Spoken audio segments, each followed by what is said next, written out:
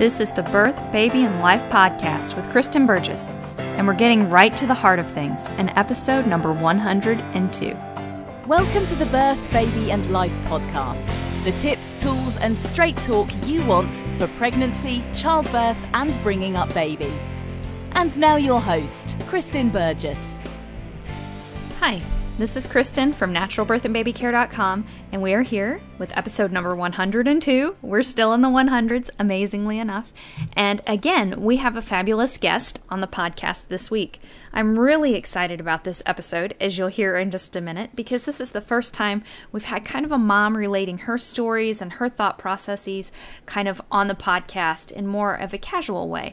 And I think that it turned out great. In fact, not just great, it was epic. So today, you're going to get the first half of Hannah's story, and next week, you're going to get the second half of her story. And I think that just, you're going to be inspired. I was kind of blown away just by how simple she made it sound to stand up for herself, to make her own choices, and also just that intimate peek inside what was going on in her mind, her vulnerabilities, her doubts, her fears, how she worked things out with her husband and her family. It is a great look, kind of a case study, if you will, on one way that you could approach making choices for your pregnancy and birth, and especially a way that you can stand up for yourself and for your baby and what you feel is right for the both of you.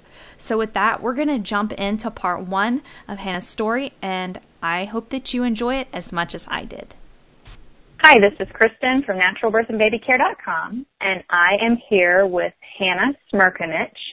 She is mom to Noah and Kezia, and she waited a little bit late to start her family, but she has always wanted to be a mom. So though she was an accountant in perhaps a previous adventure, she is now thrilled that she has embarked upon her real career of motherhood, and we are going to talk today about kind of her journey through pregnancy and birth with Noah and Kezia, and just explore that a little bit. And I think that you are going to really love hearing her experiences and just hearing her heart come through in these stories.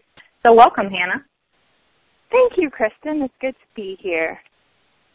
I'm thrilled to have you here. I was so grateful. Hannah shared her story with me via email, and I was thrilled when she agreed to be on the podcast, because I guess she's really our guinea pig here, because she's the first kind of mom-to-mom sharing that we've had, and I hope that we'll have more opportunities for this in the future. But what really struck me, Hannah, about like just reading through your initial email to me was how you kind of articulated your thought process and how you went from, just thinking, okay, well, I'm just going to go to the doctor and do what he says and then have a baby with your first. And then that pretty quickly, it sounds like because you had a neighbor, pretty quickly that changed and your thought process kind of got rolling. And so I was thinking we just maybe explore, like you could tell us a little bit about your pregnancy with Noah and his birth. And then of course we'll get into how that changed when you found out you were pregnant with Kezia and the choices that you made there. So maybe we'll just start by exploring those birth stories. All right. Sounds good. Oh, gosh, let me think. Let me give a tiny bit of background information on me before I got pregnant with my first. I'm from pretty much a big family. I'm one of 7 children. I'm the third, but I'm the first girl. And my mother had all 7 of us by C-section. Her first was not sunny side up, but chin up. I think they call that a face presentation. And so after a long time with no progress, they determined, oh, this is a C-section. My next brother was a breech, and then after that, back in the 80s, they didn't really do VBACs. So She was once a C-section, always a C-section. So growing up, I just thought C-section was normal.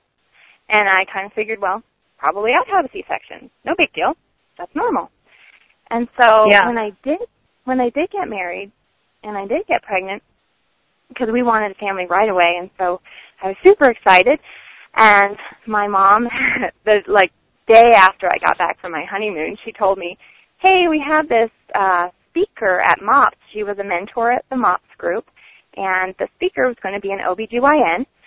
coming to talk to the ladies, and I could come and visit the group and listen, and if I needed an OB anytime soon, because she knew how much we wanted kiddos, then I would have somebody in mind. So I thought, oh, great, let's do that. So I went, and I liked him. He was a nice guy, very relaxed and very informative. I learned stuff that I didn't know about my cycle that day. And about 2 months later, I found out I was expecting, and I thought, great, now I get to call the OB and make my first appointment. So, yeah, I really did start on the track of when you're pregnant, you go to the hospital or the doctor's office, you go through your path, whatever that is, and then you have your baby at the hospital, and it might be a C-section, and no big deal. So I started out thinking, I'm just going to do this thing. I'm going to go to the appointments, be a good patient, obey what they told me to do, mostly, relatively, and then I'd have my baby. And so in my first appointment, I do have kind of an acquisitive mind, and so there were a few questions that I had that I thought that were pretty interesting, but now that I think back, I think, oh, honey, you're cute. Like, why can't I eat lunch meat? Because I've been doing research online, and why can't I eat lunch meat? And he said, well, it's not lunch meat. It's not like turkey or ham, or it's not that it's cold or anything like that.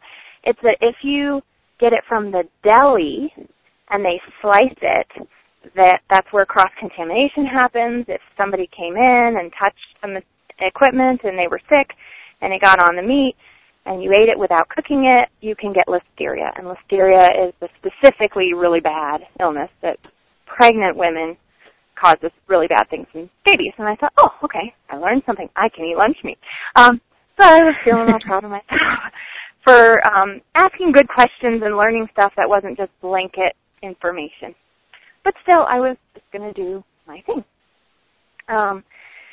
So we waited a couple of weeks before really telling anybody we were expecting. And then, of course, I was excited, and I was walking down the street one day, and my neighbor was outside, and I waved and said hi, and I blurted out, oh, we're expecting the baby. And she said, really? That's wonderful. Come on inside, and let's have tea and talk.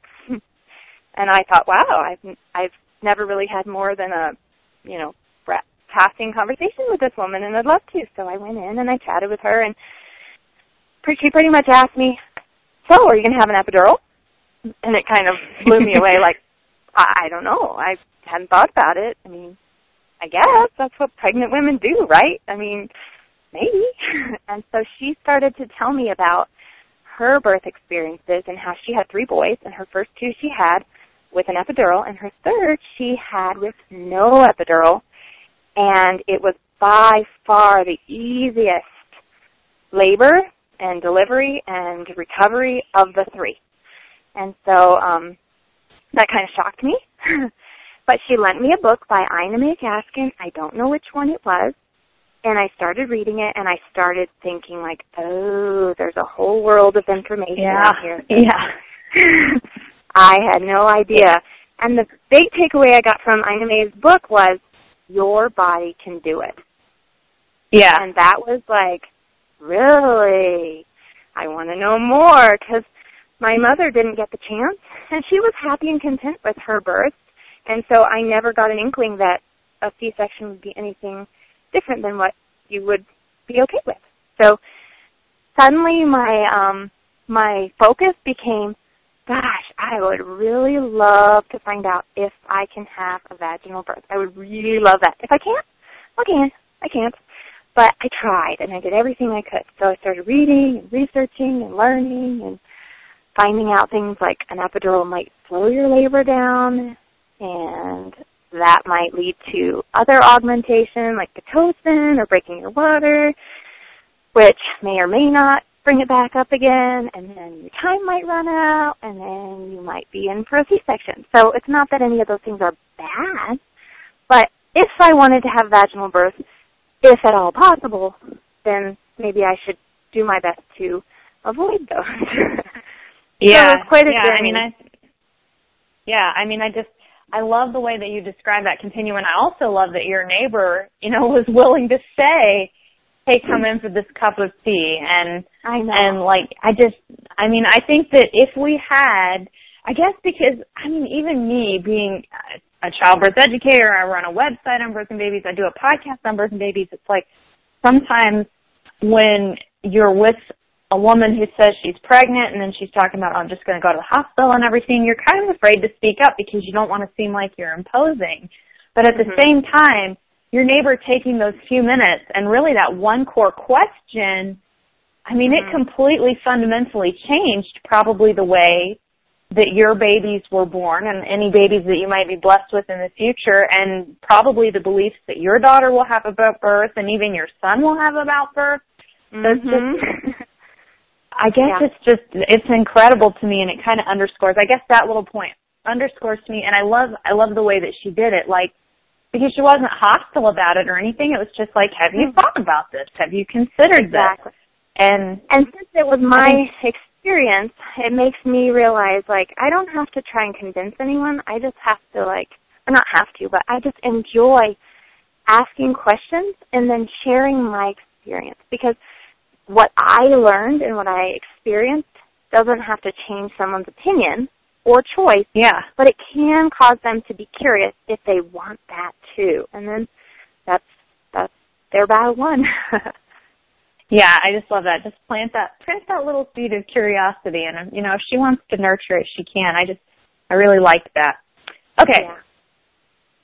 So you were doing a lot of, you were digging in, and you really realized that maybe I don't want all these interventions and things if I want to go for a vaginal birth. So. Right. Okay.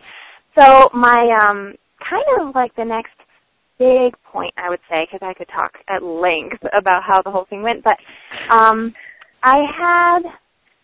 trying to remember which one happened first. At around 25 weeks pregnant, I started just really having a hard time breathing at night. I would fall asleep and then just gasp awake. And my husband would say that I would, like, breathe really shallowly for, like, 10 or 15 breaths, and then I would, like, not breathe at all for 15 or 20 seconds, and then I'd just gasp and wake up. And it was just really scary. And we kind of were like, I don't know what this is, and it's nothing. And I Googled and nothing, couldn't find anything. And eventually, after a few weeks, and one night when I just did that repeatedly the whole night long and got, like, no sleep, and it was really scary, we went to the hospital ER, I guess, but I think it was connected with the OBGYN practice because my doctor was the one on call that morning. And I thought maybe my oxygen level was low, and so they put me on the pulse ox to check. And I live 1,000 feet higher than where the hospital is because I'm up in the mountains. And we're outside of Colorado Springs, so it's higher than Denver. It's higher than a mile. I think it's 6,500 feet. I'm at 8,000, something like that. So it's kind of high. It's normal for people to have some oxygen issues. But as far as on their measuring, I was fine. I was in the 90, 91 range, and they like it to be above 90. And I'm thinking, but it's the low end, and I'm at 1,000 more feet lower than I was at my house. But okay, and then the doctor came in, and he said, well, nothing seems to be perfectly wrong, but we could do a CAT scan, see if there's a pulmonary embolism in your lung that's causing problems. I'm like, that sounds like not good, but at that point I was like, well, I guess I kind of have to follow along with what the doctor says, so I just said okay, and we went and did it, and came back, and he said, nope, nothing there, but I can prescribe you an inhaler, and it should take about a month of use to really take effect, but you can take that for the rest of the pregnancy. And I'm thinking, heck no, I don't want to take medicine just because we don't know what's wrong. And he wrote the prescription, and he let me go, and I went and I looked online at the prescription name, and I found out that it said specifically in the documentation for that medication not to be used in pregnant women unless dire need or something like that. And I thought, this is not dire need. Like, I don't know what the heck, but I am not filling that prescription. So instead I went to a chiropractor. I'd gone in the past for various things, and I'm not a regular chiropractor user, but I thought maybe they can help. So I went, and he said, oh, yeah, your pelvis is stuck. And he pulled on my leg, and I had this huge pop in my hip, and it hurt really bad. But then I felt like better able to breathe. And yeah. That night, I had no trouble. So I ended up going to the chiropractor every 3 or 4 weeks for the rest of the pregnancy because it would sort of slide back towards the struggle. But it was something he could fix, and it wasn't a medicine I had to take. So I guess that might have been one of the things that started to cause me to doubt. It's okay. It's okay. Come on. It caused me to doubt the opinion. Sorry, I can wait. Oh, that's okay. She managed to creep in. I'm hoping somebody comes to rescue her. Nice.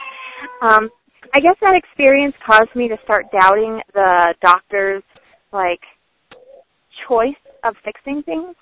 And it made me really stop to think, when I go to a doctor, what do I want from him? I wasn't pleased with what I got, but what really could he have done? And it took me a few days to kind of boil it down and realize a doctor can do surgery and a doctor can prescribe medicine. And other than that, the only thing they can do is inform you of what your problem is, but you probably already know that. Yeah. And so I realized, okay, a doctor can do a C-section for me, and a doctor can give me medication to help with pain during a birth, but those are the main things.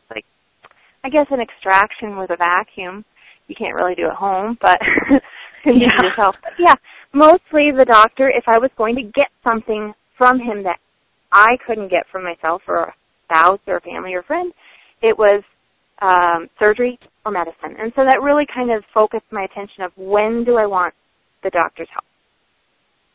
Yeah. I guess the other thing I was thinking of in that time frame is I started to test the waters with what will my doctor let me have control over. Because I started reading these stories from women online about how they really, really, really wanted such and such, and then it all fell apart when they got to the hospital and they weren't allowed what they wanted. Yes. And I thought, well, how do I test that? How do I find out if my doctor's going to be great or if he's going to be like, okay, my way or the highway, and you're already admitted, so there's no highway. So really, this was kind of my little stubborn streak coming out, but when I went to the appointment that was for gestational diabetes, actually this might have happened right before the breathing thing, because I realized I had my ultrasound, my ultrasound anatomy scan, and then right from the ultrasound, I walked over to my OBs for the appointment. My husband was with me, and this was the occasion. He looked it over. He said, this is great, yada, yada, and we're going to set you up for next appointment. You're going to have your gestational diabetes test. And I said, I'm going to skip that one. And he said, no, this one's important. And I said, okay, I understand, but I'm declining that. And he said, no, you don't understand. Some of the other ones aren't important. I had skipped the blood work for STDs because I knew that wasn't an issue. And I can't remember if I'd skipped anything else, but I declined the nuchal fold ultrasound test, whatever, because my husband and I wouldn't have terminated under any circumstances unless God decided this little one was not going to be born. And I had a miscarriage, so I just thought that was not relevant. So both of those he was fine with. But this one, he was like, no, you need this one.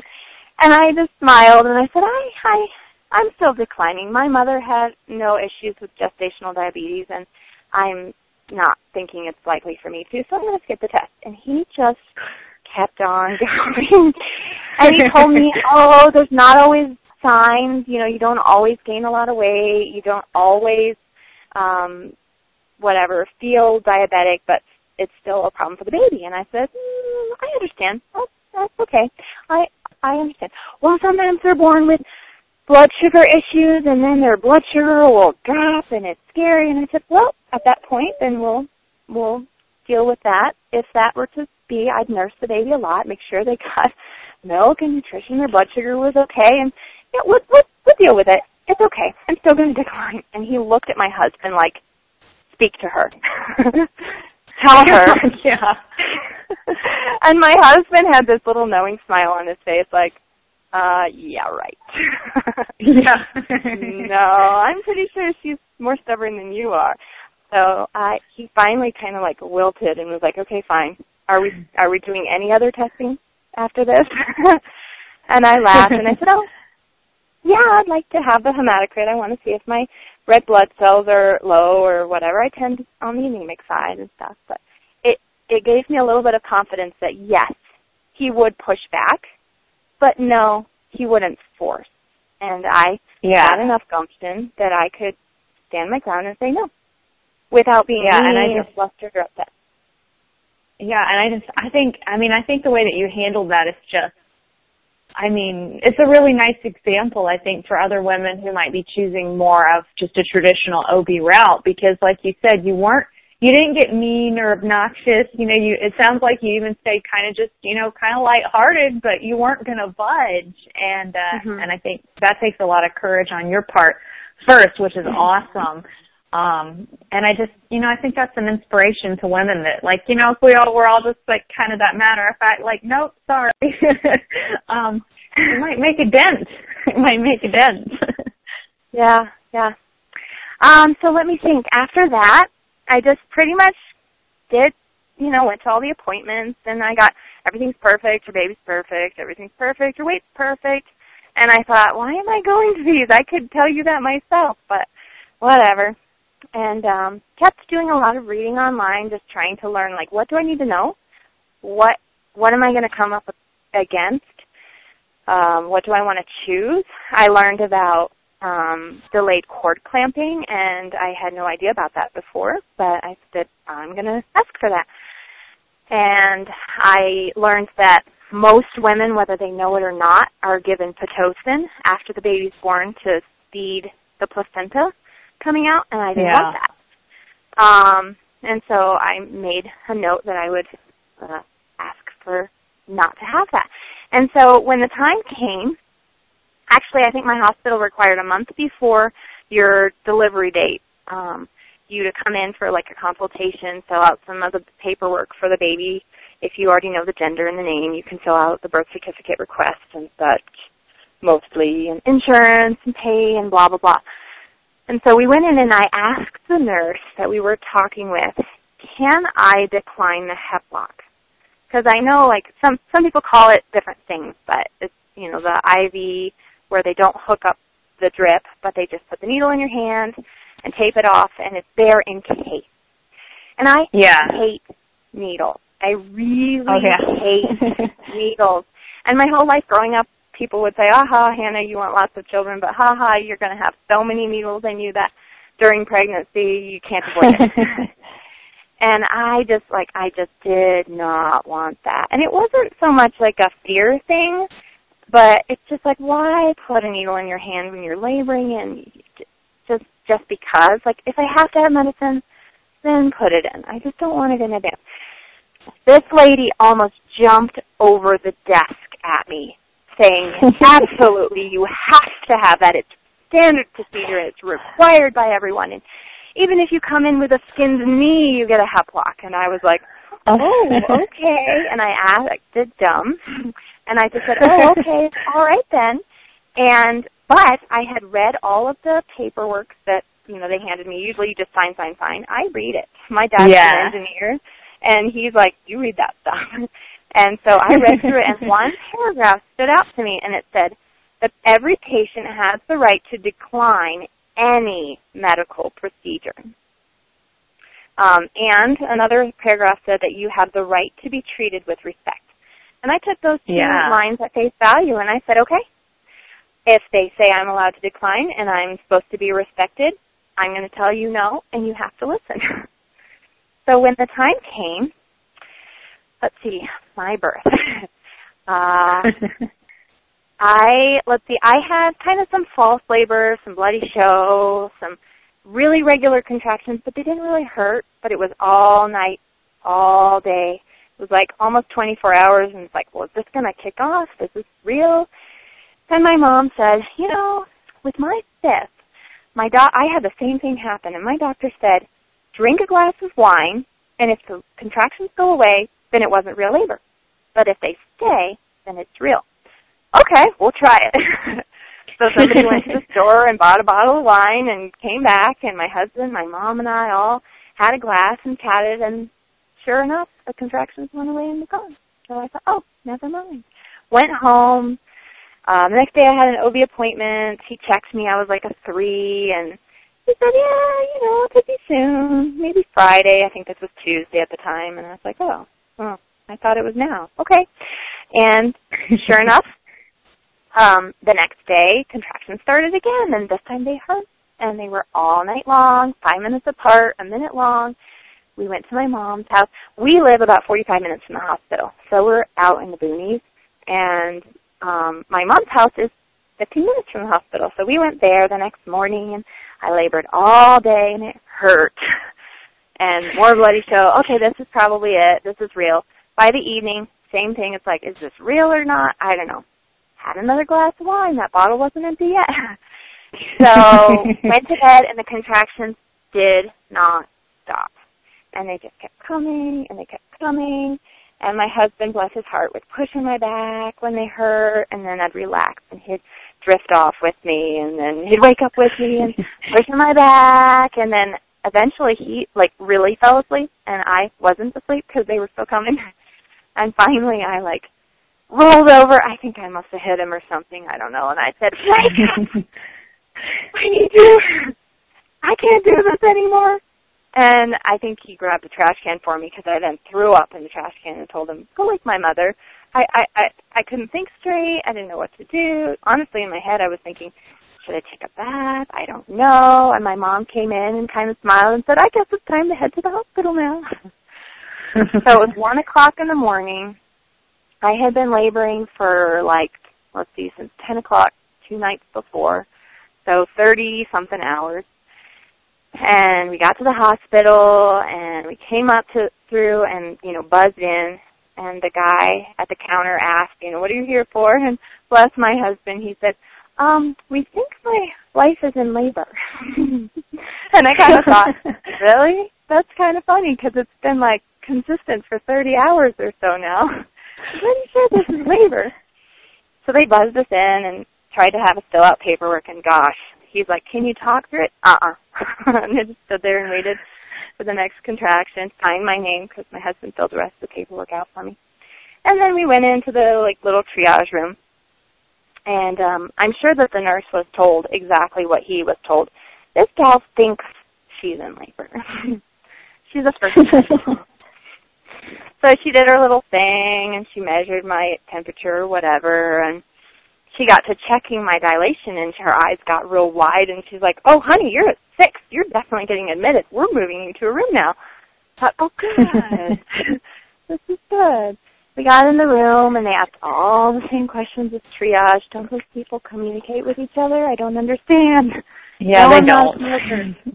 So after she asked her questions, and I got changed into a robe, I don't know, I think so, I went walking around the halls, but I just got super nauseous and felt like I was going to throw up again. So I came back to the room, and my mom reminded me, sometimes that happens when you're dilated. So I asked the nurse, can you please check me? And she's like, honey, we checked you less than an hour ago. I'm like, I understand, but could you please check me again? Oh, I'm going to reverse back to the triage room when the gal tried to put the hep lock in. I said, oh, no, thank you. I'm going to decline that. She looked at me like, I'm sorry, honey. You can't decline. This is normal. I said, no, I'm declining. No, this is required. Yes, I understand. I'm declining. The doctor on call requires, she told me these words, requires every patient to have a hep lock. I understand. I'm still declining. No, you don't understand. This is for if something goes really, south, and this can happen really quickly, and we need to help you or the baby and get medicine in you or fluids or something because you're crashing and your baby could die. We have to get there quickly, and we need this. And I said, I understand. I'm still declining. And she just looked at me with this, incredulous, don't you understand? I'm convincing you. Why aren't you convinced? Look on your face. And my husband told me afterwards, like when he was hearing these arguments, he said, it sounded like necessary to me, but you obviously felt like it was fine not to. And I had explained, like, hey, these are nurses. They are well-trained. If they needed to get an IV in somebody, they can get it in. They don't have to use a nice little, like, calm, reach your wrist out and let me prep it real quick. They can get a needle in you fast, or they're not really a good nurse. So they're fine. They would prefer not to be under stress while doing it, but they could do it. And besides, if things started to look bad, they generally don't go that bad that fast. I could start looking really pale or feeling kind of ill or sick or nauseous or weak or something. And we would reconsider it at that point and say, you know what, I don't feel good, and maybe we should get an IV in because maybe it's not going to be as easy as I thought. So that's all I said. I just kept saying, I understand, but I'm totally fine. So going back, the lady did check me, and she's like, oh, wow, you are complete, but your water hasn't broken yet. So do you want the doctor to break your water for you? And I said, yes, please.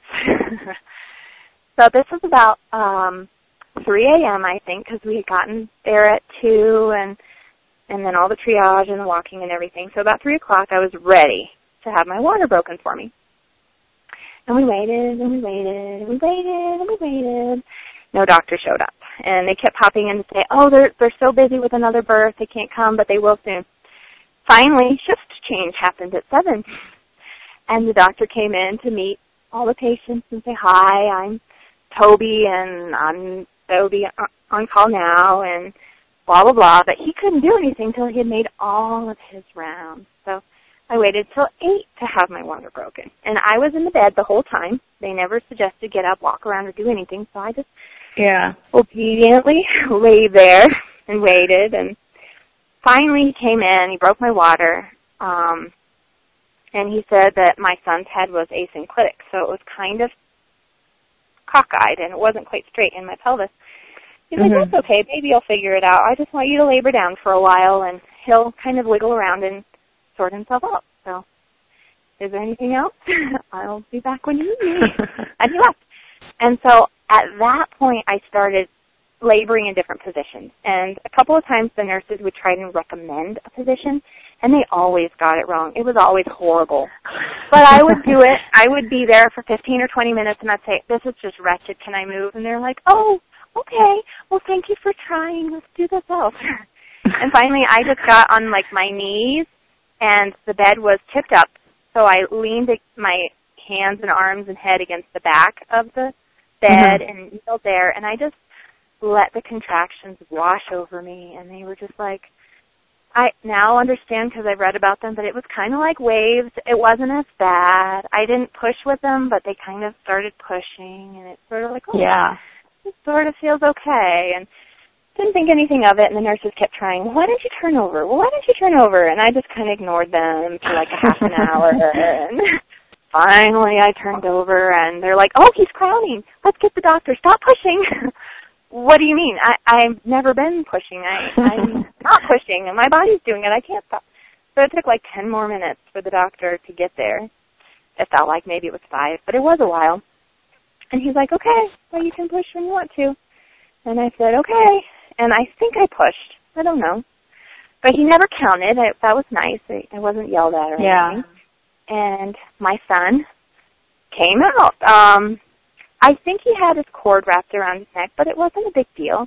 I'm pretty sure he was blueberry colored because I remember thinking, he looks sort of like a blue Buddha as I was looking at just his head. And so he also must have been sunny side up, or he had turned after he came out because I saw his face. And then I pushed, and the rest of him was out. And I thought, okay, I did it. They put my baby on my belly. They didn't cut the cord. It didn't take very long. It was like a minute or two, and they're like, okay, the cord's done. Can I cut it now? Oh, I guess so. Sure.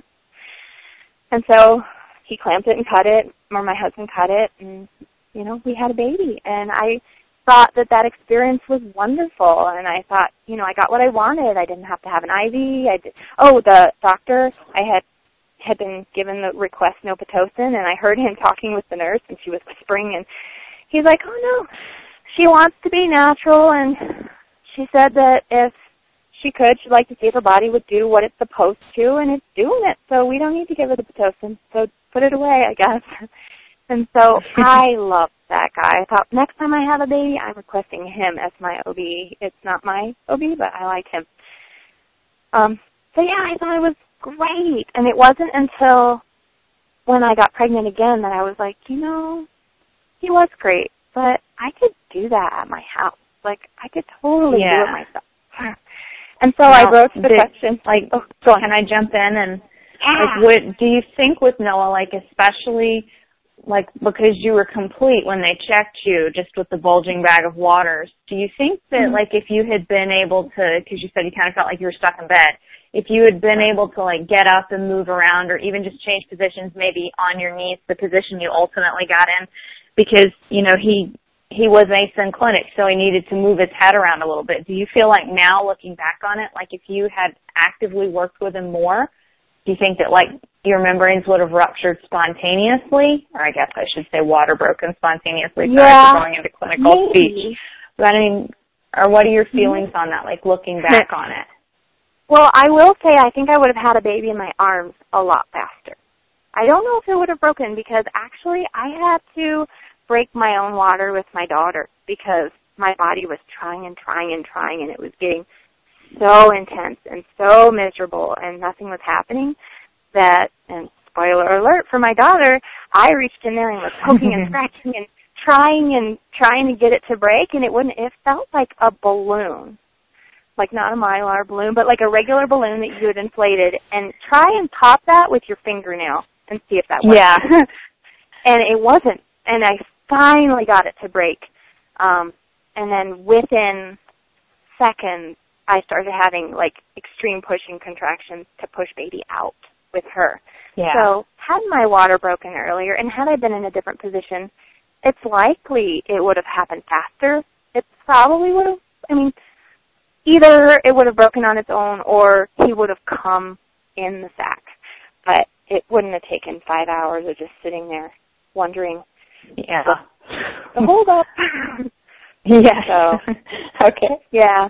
Any other questions about that story that you come to mind? No, I think again, you've beautifully kind of articulated like standard thought patterns that women go through, and then like even, I guess, kind of exploring possibly that alternative and feeling like, okay, this was a pretty good doctor. And it does sound like he was nice, like especially talking about, okay, well, you're probably just going to have to labor him down. Some doctors would be like, let me get in there with the forceps or the vacuum or whatever and let's make this kid out. So, thank you so much, Hannah, for that awesome story, just for sharing your thoughts, for what you did, for how you worked with your care provider and the hospital, how you stood your ground but did it in that kind of confident and kind way. That's really an inspiration, and I honestly feel that if more moms did that, we would see a lot of change happening nationwide, worldwide, everywhere for moms and babies. So that was really cool. Okay, I am really looking forward to the second part of Hannah's story, and I know you are too. So we will go ahead and wrap up this week and leave you waiting for next week. Remember, you can totally leave a rating on iTunes or on Stitcher or in the Google Play Music Store. That really helps other families find out about the podcast. It means that we're able to bring more stories, more guests, more monologues even from me onto the podcast, and I really appreciate you just taking a second to leave that rating, let people know that this podcast is worth listening to, and with that, we will continue Hannah's story next week, and I hope that you have a blessed week. Thanks for listening to the Birth, Baby and Life podcast with Kristen Burgess. For great resources and tons more info, visit www.birthbabylife.com. Visit www.birthbabylife.com.